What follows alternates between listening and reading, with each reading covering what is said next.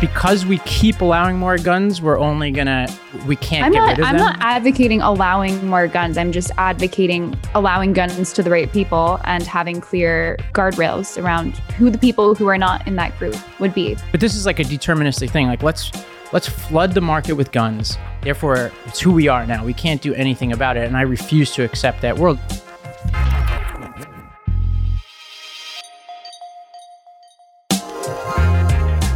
Welcome to the Lost Debate, a show for political eclectics. I'm Ravi Gupta. I'm Corey Bradford. And I'm Ricky Schlatt. Well, Corey, what do we have today? First things first, President Biden commemorates George Floyd with an executive order on police reform. We'll go through what it does and what it might mean down the line. We've got a social media free speech case in Florida. Ricky is going to be talking to us about all of that. Ravi is going to pitch us another one of his revolutionary ideas on how to reform a major issue in America.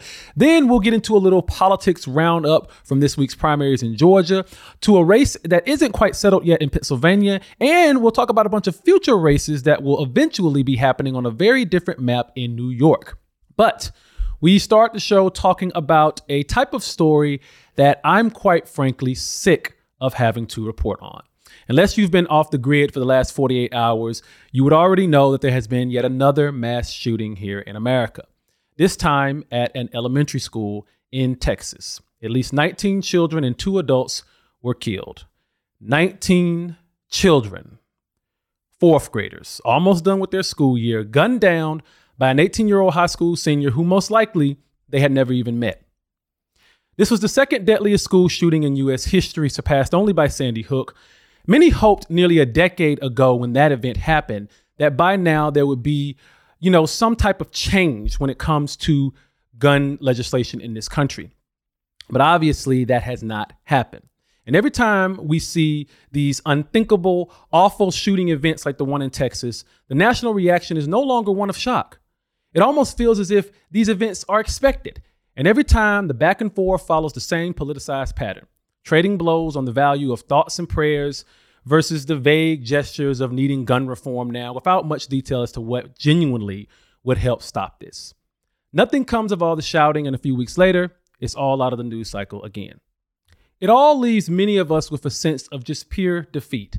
And the unsatisfying truth, as we keep learning, is that this problem won't be easily solved. And yet, moments like this one, when 19 elementary schoolers are left dead, leave no question that we at least have to try to do something. The first day I ever worked as a journalist, when I worked in radio, was in June of 2016. The very first story I had to report on was a mass shooting in Dallas, Texas. So my entire journalistic career I've had to do these types of stories over and over and over again. Just last week, we talked about the mass shooting in Buffalo. Ricky and Ravi, I just want to get your reactions to when you heard this type of event happening again here in America. Yeah, when we covered this last time, we said that these events are all too common, and we said that wouldn't be the last time we'd be talking about it. I didn't really think that we'd be talking about it this soon and at this magnitude, and obviously involving kids makes it even more heartbreaking. And, these incidents are just becoming too common, the FBI has been tracking this data. In 2000, there were 3 active shooter incidents. And the last time I looked at the data, there were 40 active shooter incidents. So these incidents are on the rise. And I know that's what we're going to talk about, which is how do we stop this? How do we stop incidents like this from happening? And obviously mass shootings are not the only types of shootings. There's a lot of gun violence happening every day in America, and there are way too many victims. And that's what I'm looking forward to is can we finally talk about some solutions here? Yeah. Obviously there's not words to describe how just tragic 19 children and 2 teachers that were protecting them dying barricaded inside of a classroom can possibly be. And I think, especially in the recent uptick, I'd hope that there's some common sense conversation that can be had around reasonable steps that can be taken to at least thwart some of these possible attacks. So, words can't describe how tragic this is, though. Talk to us a little bit about just some of the details for people who haven't been up to date on all of this, of what exactly happened. Yeah, so the shooting took place on Tuesday. As you said, the gunman was 18 years old. 21 total people died. He first shot his grandmother, who, according to last reports, is in critical condition but survived, and then traveled to a local elementary school where he brought a handgun and an AR-15, both of which he legally purchased, and he was wearing body armor. And he barricaded himself inside of a fourth grade classroom, which is where all those deaths took place. And there are reports that the teachers were attempting to protect their children. But I mean, when someone barricades themselves inside, there's only so much you can do. And as is typically the case in these sorts of situations, there were warning signs. He posted on social media that like kids should be watching out. And there were definitely red flags that his social media accounts raised. Those who knew him said that he was reportedly bullied for his speech impediment, that he had home life problems, including his mom recently kicking him out.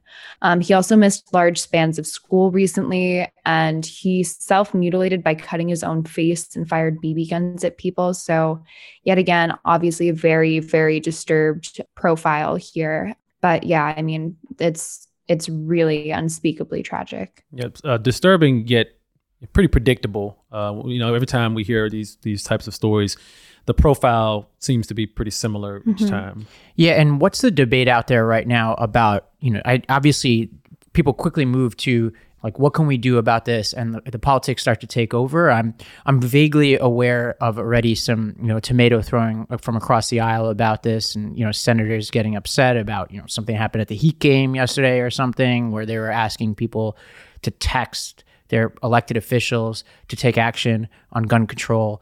I think Ted Cruz got upset at that, among other U.S. senators. Well, what are they asking for? Like, what are the big solutions here? One of the things that a lot of people are talking about as far as solutions is red flag laws. Because in this particular case, much like with the case with the Buffalo shooter, much like going all the way back to Sandy Hook, these individuals have track records of disturbing behavior that is predictable. We can see every single time when these events happen what this is going to eventually lead to.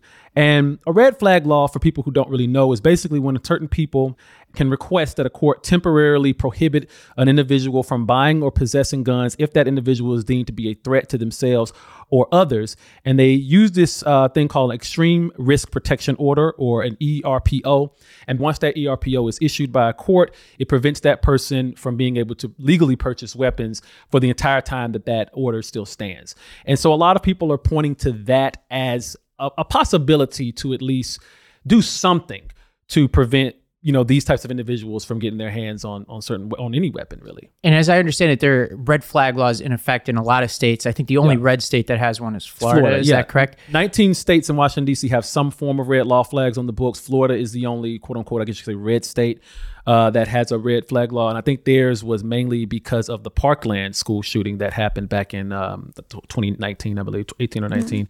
But this wouldn't stop this shooting, right? Because it wouldn't have been flagged, because I don't think... Well, the thing about a red flag law is that a lot of times it's a family member is seeing this disturbing behavior, then they're the ones that can go to the court and say, I think my cousin or my son or my brother may try to do something because of something that they've expressed. And so that's one of the biggest problems with red flag laws. That's not always going to be the police or the teacher or someone like that notices the behavior. It's usually going to be a family member first. And so one of the difficult things is many family members are just going to be in denial, I think, about that kind of thing, and think, well, maybe they'll grow out of it, or maybe I can help them.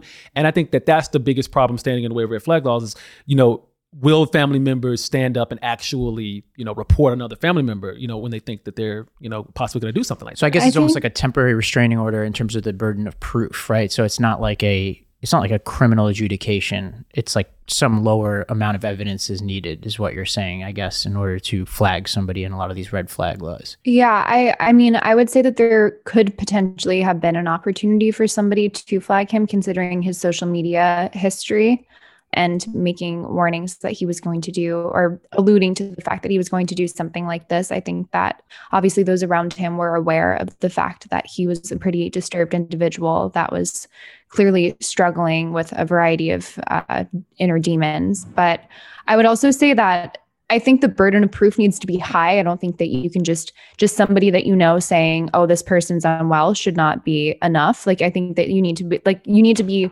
adequately evaluated, your mental health. You have to go through a professional process. And if that's the case, I don't have an issue with these laws being in place, because even as a libertarian, I think that the most profound way that you can deprive someone else's liberty is by murdering them in an example like this. And so I think if this is a way to remove guns from the most concerning individuals in our world, which are consistently the people who perpetrate this, that everyone says, oh, I'm not actually surprised, that's fine with me. But I also think that you can't be a purist and expect that these laws are always going to work. Like in Buffalo, for example, there is a red flag law in New York, and he was pulled in for mental health evaluation, and that will not always work. And in order to preserve some liberty for people, you can't just indiscriminately pull all of their rights as soon as they are suggestive of ill intent by like subjective standards. It's not going to be a perfect system, but I do believe that allowing for people, and especially concerned parents and family members, to step in and stand up,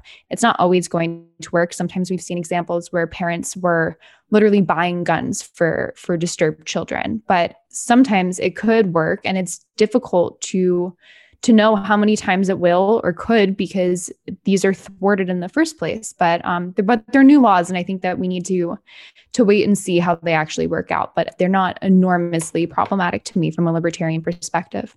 I agree that these laws, I would support a red flag law in any state, but I also agree that it's not going to have the impact that I think a lot of people think it will. There was this article from the National Review this week that claims that in cases involving K-12 shootings, over 80% of individuals who engaged in those shootings stole their guns from their family members. So we're not going to be able to stop that with a red flag law. And I think part of the problem here is just how many guns we have in this country. The U.S. added twice as many guns as people in the mid-90s. By 2018, we have 120 guns per 100 people in this country. So more guns than we have people. The next most is Yemen, at 53 guns per 100 people. So we are far outpacing the rest of the world in the amount of guns we have. And I think that may have something to do with the fact that we have more of these mass shooting incidents, and we also have more murders with guns than any other country in the world by a pretty significant margin. Yeah, I mean, gun culture in this country is pretty disgusting, to be quite honest with you. I mean, I am a gun owner, and I grew up in Alabama around, not really around guns, but around people who own guns pretty routinely. My father owned guns, my grandfather owned guns. They did not worship guns the way we see so many people, particularly on the right, but not always on the right.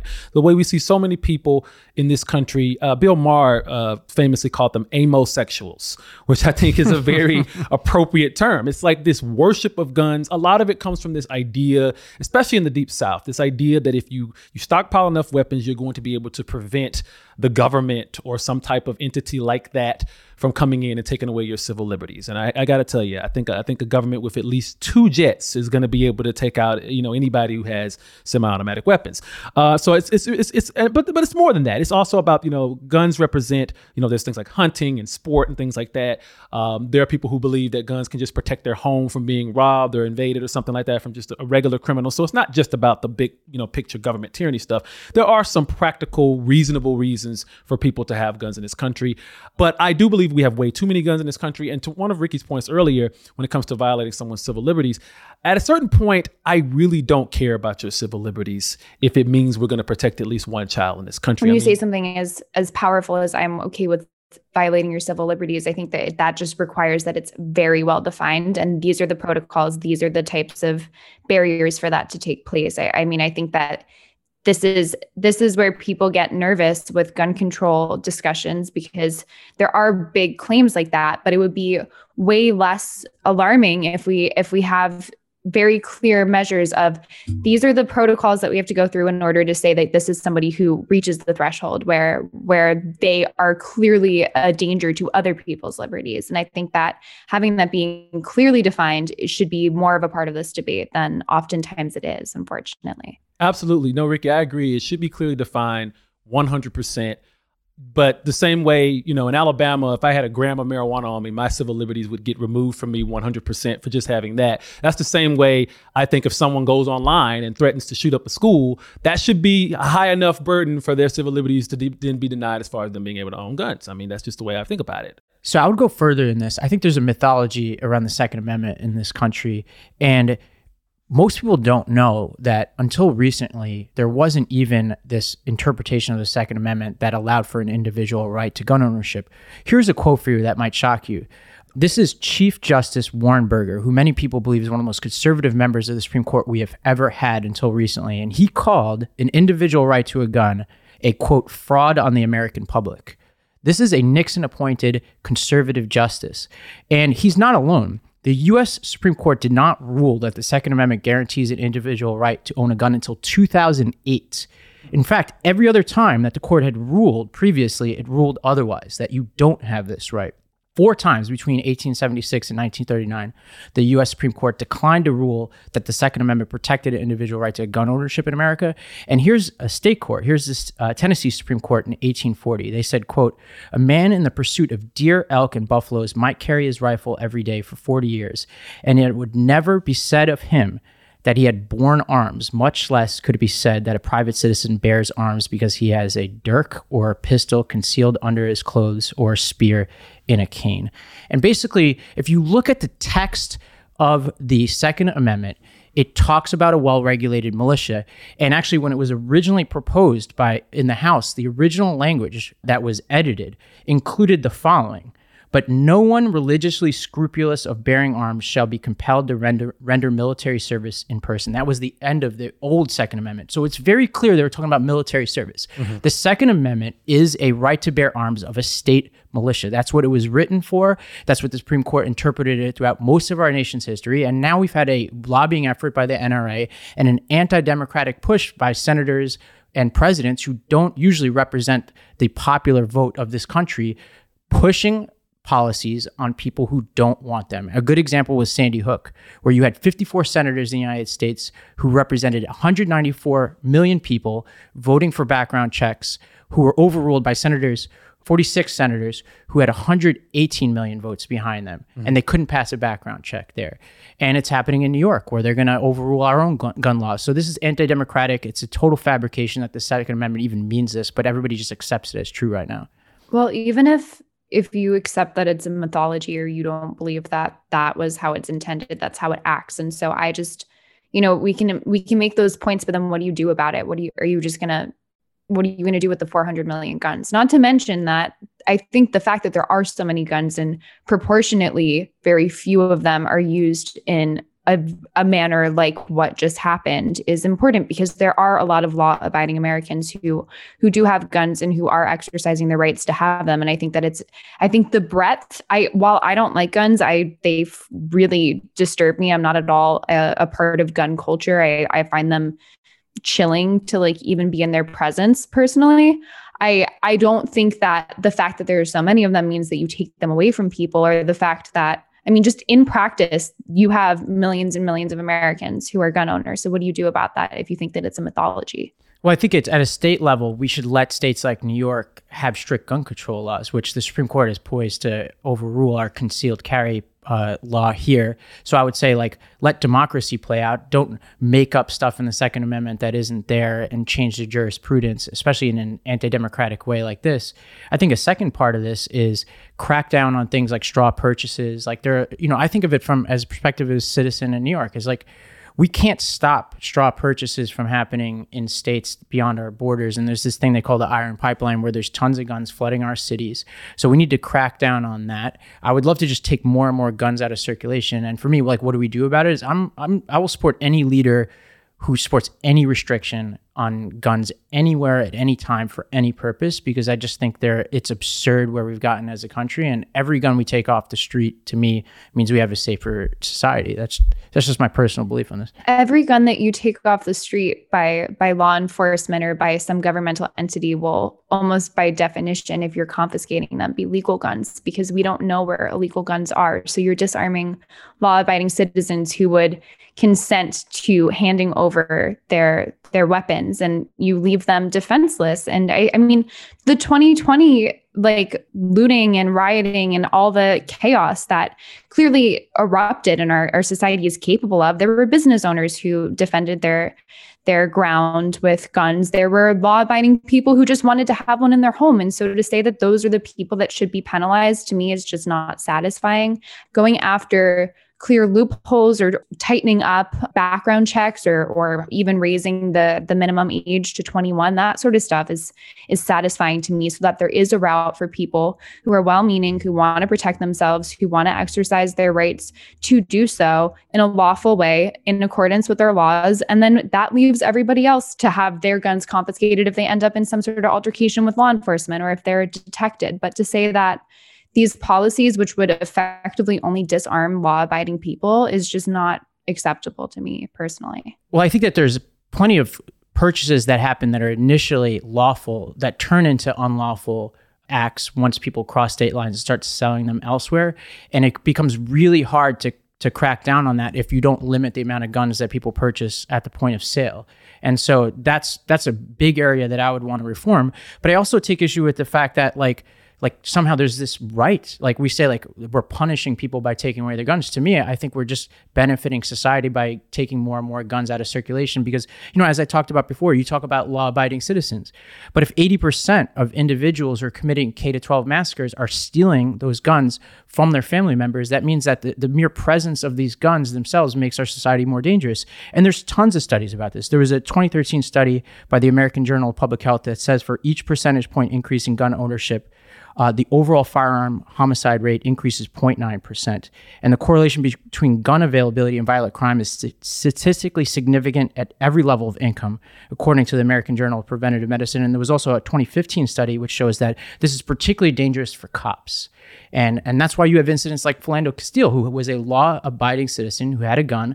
And because of the weird, just paranoid nature of the way our society works, especially for cops who now have to worry about everybody having guns, there was a massive misunderstanding there, and that man lost his life because of that. And if there weren't guns involved, he wouldn't have lost his life. There's no version of that story where they have a knife fight on the streets, and this is just something unique to our country. More guns do not make us safe. Now, that doesn't mean I'm for taking guns away, but there's this myth and there's this ideology in this country that guns make us safer, and it's just all the data tells us that that's not true. You look at places like Australia, you look at places like the United Kingdom where you don't have access to these types of guns, you don't see these types of events happen there. Everybody believes in some form of arms control. Like, you don't believe that I have a right to a nuclear weapon, right? So we all draw the line somewhere, and that is an arm, right? Getting to the Second Amendment. And to say like, oh, here's all these dangerous things, and we can't confiscate them because if we confiscate the dangerous things, the people who break the law and don't hand them over are going to be the only ones with guns other than the government. Well, there's actually data on this. When the UK passed a law in the 90s that basically got rid of any right to gun ownership in that country, then gun crimes and gun murders went down significantly after that, which means that even if there were unlawful guns in circulation, people weren't using them as much for crime. So I'm not worried about that. It's not the same cultural context, though. You're not talking about a country with 400 million guns and more guns than people. And I would also, I don't know off the top of my head. So wait, just on that. So because we keep allowing more guns, we can't get rid of them? I'm not advocating allowing more guns. I'm just advocating allowing guns to the right people and having clear guardrails around who the people who are not in that group would be precisely. But I mean, I think that there's just not a cultural analogy. I agree with you. I'd love to live in a world without guns. I don't like guns. I don't like the concept of them even existing, but that's just not the world we live in. That's not the country we live in. And I would venture a guess, and maybe I'll be wrong on this, that there was proportionately a much smaller illegal illicit gun numbers in circulation in the UK than there would be here. Yeah, but I think but this is like a deterministic thing. Like let's flood the market with guns. Therefore, it's who we are now. We can't do anything about it. And I refuse to accept that world, especially in states like New York, where it is actually within sight that if we can keep the laws in the books that we have right now and then get rid of this iron pipeline, that we actually, do things, for instance, like confirm the head of the ATF to actually enforce these laws. Like, these are things that actually can make a huge difference. One group that gets affected by this more than anybody else are police. Our next story is going to talk a little bit about what's going on with police reform in this country right now. Yesterday was the second anniversary of the murder of George Floyd, a killing that shocked the nation and forced us all to reckon with how we police our communities. In honor of that anniversary, Floyd himself, President Biden signed an executive order aimed at reforming law enforcement. The order was crafted with the help of both police unions and civil rights activists, and while it only applies to federal agents like the FBI or the DHS, many view it as a possible template for future reform in Congress. Now, I took a look at some of these reforms last night, and they seem pretty reasonable to me. Ravi, what do you think about this just initially?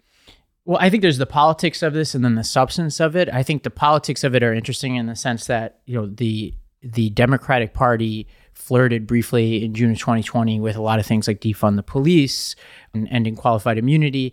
And I think what's clear is that the politics of the past few years have yielded something very different than that. And, the evolution of these standards that Biden put out tell you a lot. Like, apparently they were way more in keeping with what the more progressive wing of the party wanted initially, but it seems like they've evolved. There are a couple of things in here that I think are really smart.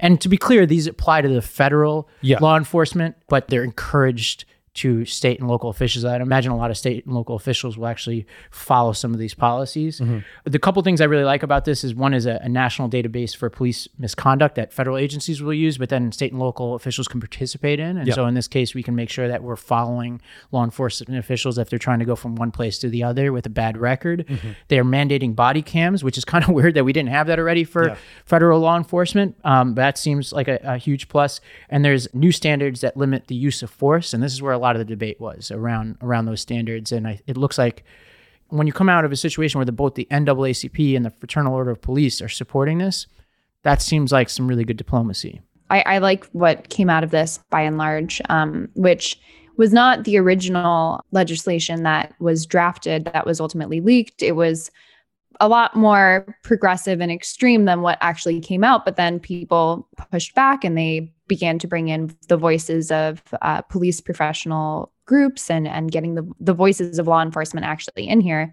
I think they kind of saved face because this whole timing of the gun control debate and police accountability, like you can't live in the gun control and defund the police world. And so I think the optics of this are good for Biden based on the fact that it was forced by public opinion to become more moderate. And I have no issue with a database of accountability, with body cameras, with having reasons for no-knock warrants, for designating what force actually is, because I think building trust between people and law enforcement is really important. And it's very obvious to me that both the activist world and the police world were involved in crafting this. Yeah, absolutely. There has been some pushback. For instance, Congresswoman Cori Bush actually pushed back on this, saying that these provisions actually provide more funding for police. And she was saying that's the exact opposite of what us on the further ends of the left want. She was just still reiterating that the defund police is still a big part of her mission. And so what do we think about that? I mean, like, this defund the police, this was something that everybody on the left was saying back in 2020, then a lot fewer people were saying it in 2021, and now it seems to be almost fading completely from the perspective of the left. But there's still a few people out there that want to see that. Yeah, you're seeing a lot of politicians. They're running away from the defund label as fast as they possibly can. I was looking at. We're going to talk about the New York maps in a little bit, but there was this state senator who was very vocal proponent of the defund the police policies and used the slogan, and then recently was asked about it in an interview, and she says, "I'm no longer using that phrase." So you see a lot of that happening around the country. And so I think by and large, as we've covered in previous episodes, there is a distinct difference between what this more affluent progressives believe when it comes to police reform and then what the communities that are most affected by both police violence and other violence are asking for. And the difference between those two things, I think, explains a lot about these politics. The biggest thing is, will this have a larger effect on policing in America? It only applies to federal agencies as of right now. And I feel like a lot of states, particularly red states, will be very resistant to adopt any of these policies. So how much effect will this really have if it's just, the feds doing it and you still have all these state and local police that are, almost operating with impunity? Well, I would say that there were some talks about potentially tying federal grants to taking up at least some of these measures, which could be effective. But I would also say that I wouldn't underestimate the desire of, at least in moderate to progressive areas, the police who want to be on good, solid grounds with the people around them. It doesn't benefit anyone. And I think that these are pretty common sense. These are being filtered through police activist groups or professional groups. And I wouldn't be surprised if a good number of local law enforcement agencies take this up, because they don't want to live in a world where no one trusts them or feels that there's any sort of accountability either, because it hurts them too. Yeah, I think one thing that's notable that's absent from a lot of these conversations anymore is this conversation about qualified immunity. Yep. And one thing I find fascinating about this is the politics of it, which is if you really look into, this sense of qualified immunity means, can you hold police accountable for things that are within their discretion, which for police, the kinds of things that are within their discretion are some of the most dangerous activities possible, both to them and to other people, which is why there's such a big debate around this language around force. In the original draft order, there was language apparently that said that police can only use deadly force, quote, as a last resort when there is no reasonable alternative being the key. Police organizations got really upset about that because that basically says you have to rule out all possible alternatives. The new language says, quote, when necessary, that is when the officer has a reasonable belief. So basically means if you have a reasonable belief, you could use deadly force. That is a big difference. And that gets to this qualified immunity debate because that's the discretion that's going to be at issue whenever there are shootings. And I think a lot of people on the left initially wanted to go after qualified immunity, but I think as they looked into it, they realized that, and as a Democratic operative, I could tell you, a lot of these people can't get elected without labor unions. And qualified immunity is not just about police. It's also about teachers. Yeah. It's about other doctors, workers. Nurses, And so to give you an example, there's a great Ed Week article about this from June 2020, so right as the protests were happening. And he said, look, if you look closely at where our qualified immunity jurisprudence comes from, it's a lot of K-12 cases. And here's an example. This is from the Ninth Circuit. This is Doe versus Pasadena Unified School District. This was a principal who called immigration officials on an undocumented or threatened to call immigration officials because the parent was complaining about lunch policies. Oh, wow. The parent tried to sue that school official, and the Ninth Circuit said that qualified immunity protected that. So This is not about just deadly force by police officers, and there's a ton of cases in the K-12. And that's why you see a lot of Democrats not wanting to touch this, because it would affect the entire labor coalition that got them elected. Yeah, it seems like people kind of took a step back and really looked at these things, which is what you should always do when it comes to things that complicated. So moving on, Florida Governor Ron DeSantis caught an L this week when a federal court struck down his controversial social media law. Now, Ricky, you are our resident expert on all things First Amendment. Can you explain what is going on with free speech online in the Sunshine State? Yes. So this is a law that he signed in May 2021 that was looking to kind of fight viewpoint discrimination and censorship on social media companies by making them do a few things that I don't think are very controversial, including just making their content moderation standards public and informing users of any changes. That seems fair. The court upheld those. But then also more controversially, and ultimately unconstitutionally, requiring that they don't censor journalistic enterprises or any political candidates in the state of Florida. And so essentially the logic here is that these are common carriers, like a utility company, that everyone needs open access to them, and therefore they need to platform people. And the 11th Circuit Court, which has 3 conservative judges, the one who wrote the decision was actually a Trump appointee, unanimously said this is violating the First Amendment, that you can't force these companies to publish content that goes against their will or against their community standards. And they also pointed out that interactive computer services are explicitly excluded in the Telecommunications Act of 1996, which designates common carriers. And the ruling here is pretty powerful. They said, put simply, with minor exceptions, the government can't tell a private person or entity what to say or how to say it.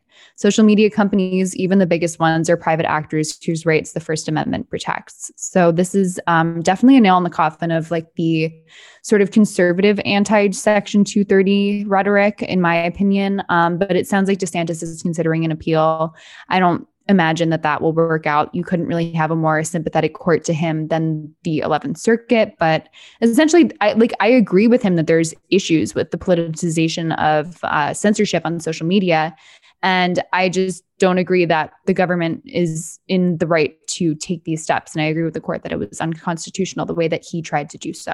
Yeah, I don't think Twitter is a common carrier. It could, especially considering the fact that so many people aren't on it, that like, it's not like a broadcast network that's got public funding that people rely on for essential information. Twitter is just not that. And I think that's, going after Twitter and Facebook and these places. For Facebook, there may be a bigger argument there, but still, I still don't think you can consider that a common carrier. I think the best possible argument for that would be something like Amazon Web Services, maybe, that like when Parler became controversial, they could just remove another app. And so that, to me, like that is kind of blurring the lines of like what is a carrier. But I agree with you completely that like a discrete social media entity is not. And I think that the free market is kind of solving that, maybe, if Elon can pull himself together here for long enough to buy Twitter.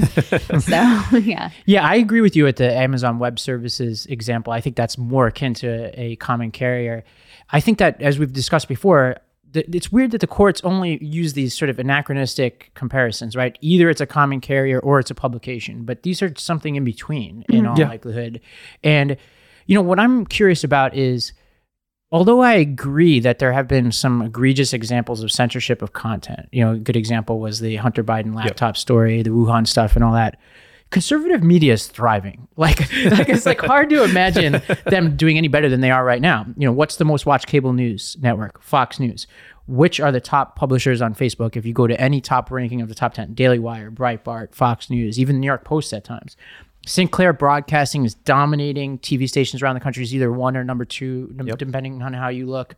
When I pulled up the top 20 most performing podcasts this morning on Spotify, at least 10, if not 11, were conservative. And these are not just like centrist conservative sites. We're talking about 4 Daily Wire podcasts plus Bongino, Tim Pool, Steven Crowder.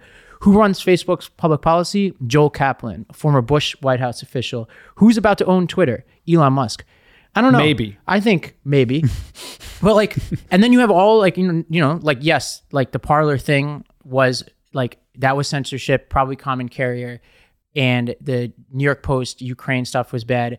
But like, these folks are doing really well. And like, I could point to any one of these things and say they aren't putting liberal stuff on their sites. Like if this law could be used against them to force them to treat certain content equally. Right. What's the wrong being done here? I think Twitter, Facebook, like they explicitly have ideological motives sometimes, and they'll censor things without any reason. Like Robbie Suave, who's a friend of mine who works for Reason Magazine, has had videos of his, and he's like a very common sense, like moderate libertarian. He's not saying anything wild. He's had videos of his censored, and Facebook is using third-party like fact checkers that don't even have, they're from activist groups. They don't have any internal review that they're doing on Facebook's behalf. Or, you have little banners coming up everywhere. If you say a certain word, like here's the explanation that Twitter would like you to have of what's going on there. You couldn't talk about the lab leak theory.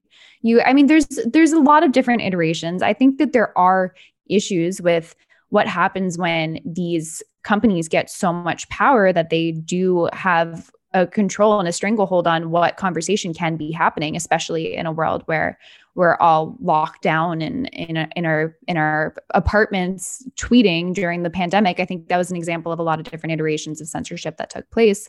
But I believe that the free market is what will solve this. I don't think forcing these companies to do anything is necessarily going to help. Although I don't disagree that it would be, even just if I were involved in the leadership of these companies, I would want to make our content moderation standards public and open that up to conversation on how we can make this less controversial and make it less polarizing and just be transparent. Because if you're responsible for so much speech, I think that's a responsible thing to do, is to say, okay, here's exactly how we decide what is or is not allowed. The only pushback I have there is that I still sometimes get on Facebook and I get flooded with a ton of right-leaning, conservative, sometimes very far-right ads and things from different, outlets that I'm not seeking, that I don't follow these ads. I don't follow really any political things on Facebook.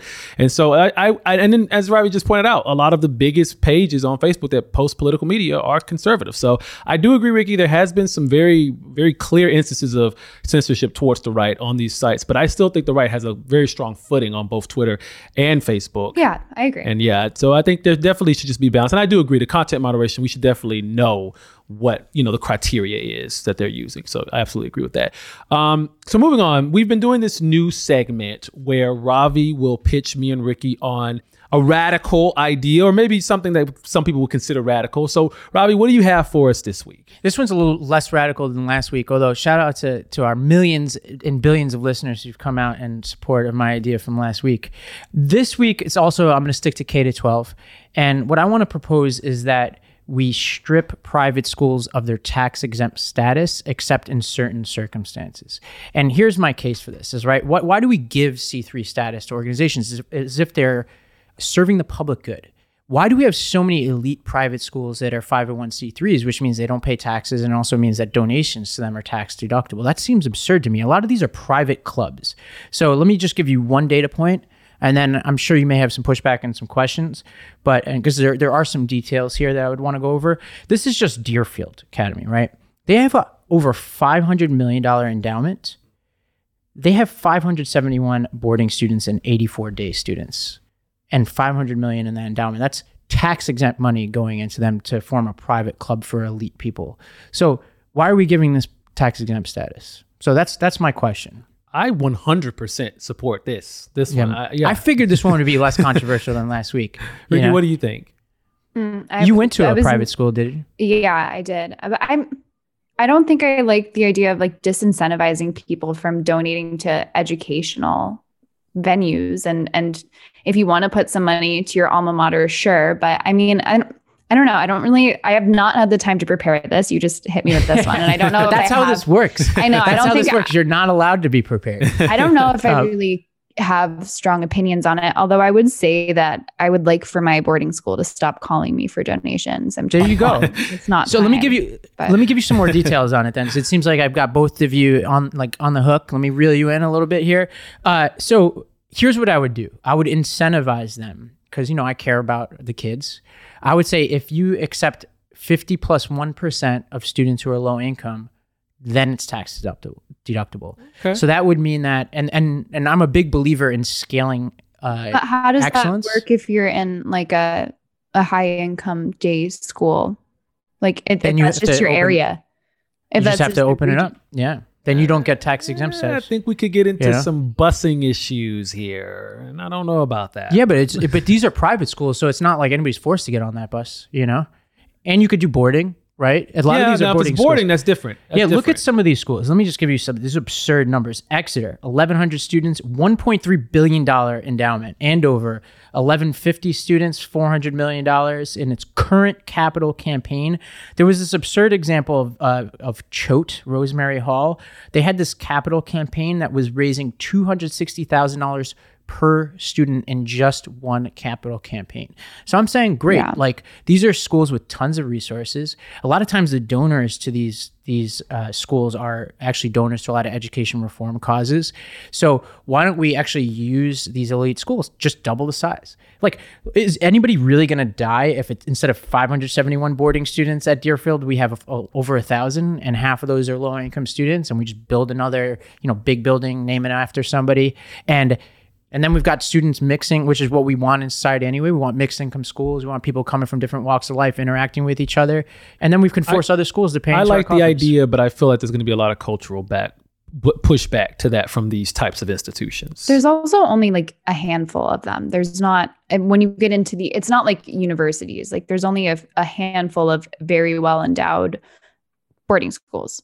And I mean, I don't really know this, so this is maybe a rookie question, but when you take someone's C3 status, like who ends up paying the taxes on it? Is it the donor? Is it the school itself? Both, because you can't write off the tax to the donation, and the school would then have to pay for what would be the equivalent of revenue. But I actually think this is a more widespread problem than we realize, because take Nashville, for example, right? Like Nashville has MBA, Montgomery Bell Academy, they have university school, and you can just go down the list. There's tons and tons of elite private schools just in that one town. Now, MBA, every year, they have this program where they accept a couple of low-income students. I mean, this is one of the most competitive programs in the whole city, and I've tried to get students into it for years. Every once in a while, we'll get students into it. If they were incentivized to double that program, it would change so many lives, and it would not in any way, in my opinion, curtail the quality of the program. It actually would enhance it, because you got all these kids who don't interact with people from across town. It actually would solve a big societal problem that Nashville has. So to me, it's more than just the Deerfields. I think every town has like every major city, most towns and suburbs have some form of this, like Country Day in Detroit, Cranbrook. If you remember Eminem, you went to Cranbrook, it's a private school. Like these things are everywhere, I like the fact that you can, mix and mingle the students. It reminds me of like on The Fresh Prince when Will first went to Bel Air Academy. There you go. It made a positive turn the impact. Jacket inside it turned out. the jacket Yeah. inside out. It was a positive There we impact. go. I know we're not really supposed to talk about The Fresh Prince these days, but still, let's move on to our last story. Have you ever gotten a cookie from your grandma and then you asked her for the entire cookie jar, but because you were too greedy, she took away the first cookie and instead pitted you against your brother in a congressional race? Well, that's basically what's going on in New York right now. Democratic leaders gave themselves a significant advantage when reviewing the state's district lines, but the courts looked at the maps and threw them out, giving the job to an independent expert. Now, the new maps pit Democratic incumbents against each other, which means summer is going to be extra hot in New York. Now, Ravi, I know you have a lot of experience with New York City politics. Tell us what's going on here. Yeah, so essentially what happened was, as you described it, there was one set of maps that had been governing New York for 10 years. Democrats tried to propose a map that would have netted them a ton of seats, and a lot of people think it was the key to Democrats maintaining like any possibility of keeping the House this election cycle. They went too far, too many cookies, I guess, in the cookie jar.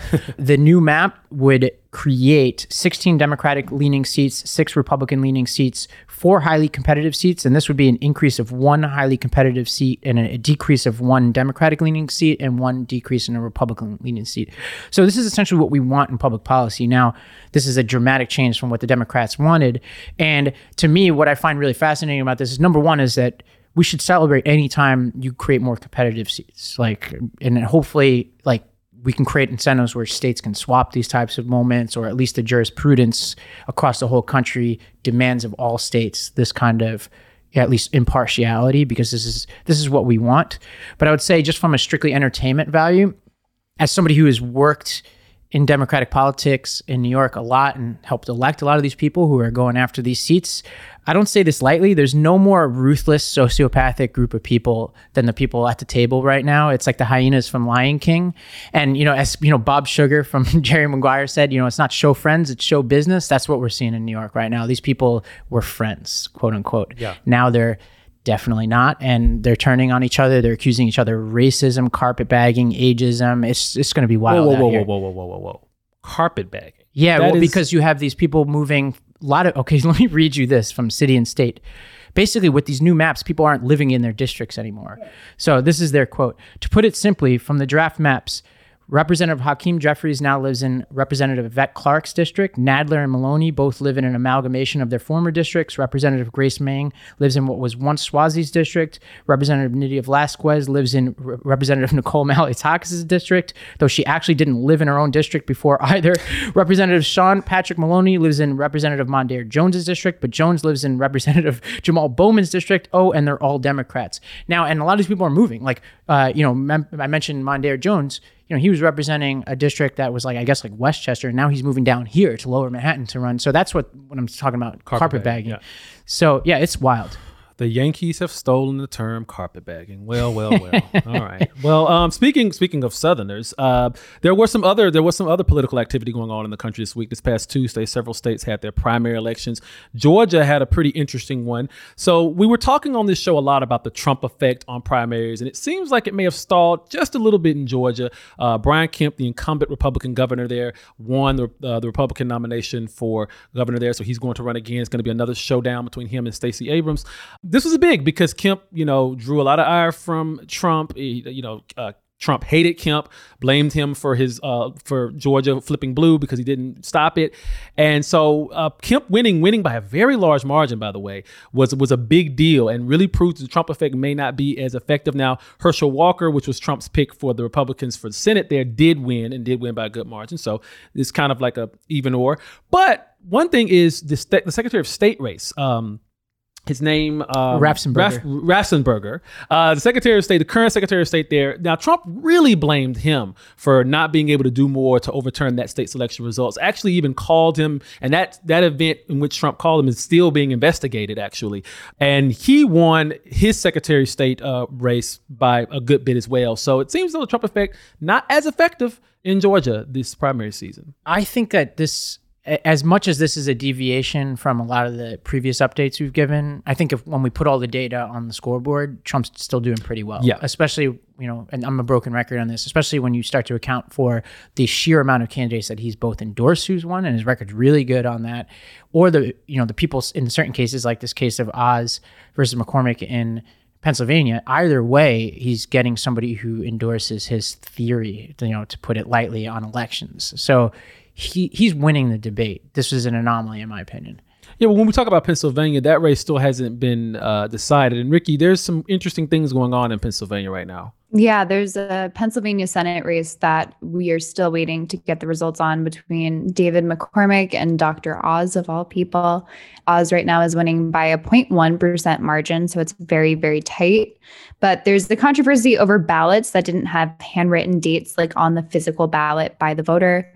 But when they were received by the post office or wherever they were given and handed in, there's a timestamp that is on the outside envelope. So, it's kind of a hard case to be made that these are not valid votes on that basis. There are probably around several hundred, but we're not sure. And obviously this is a very slim margin, so that could be considerable. And these mail-in ballots have slightly favored McCormick over Oz. And so Dr. Oz was saying that essentially these are not necessarily valid ballots, that McCormick was playing by the Democrats' playbook, in quotes, for wanting to count them, and was urged by Trump to declare victory and to say that these were not valid ballots.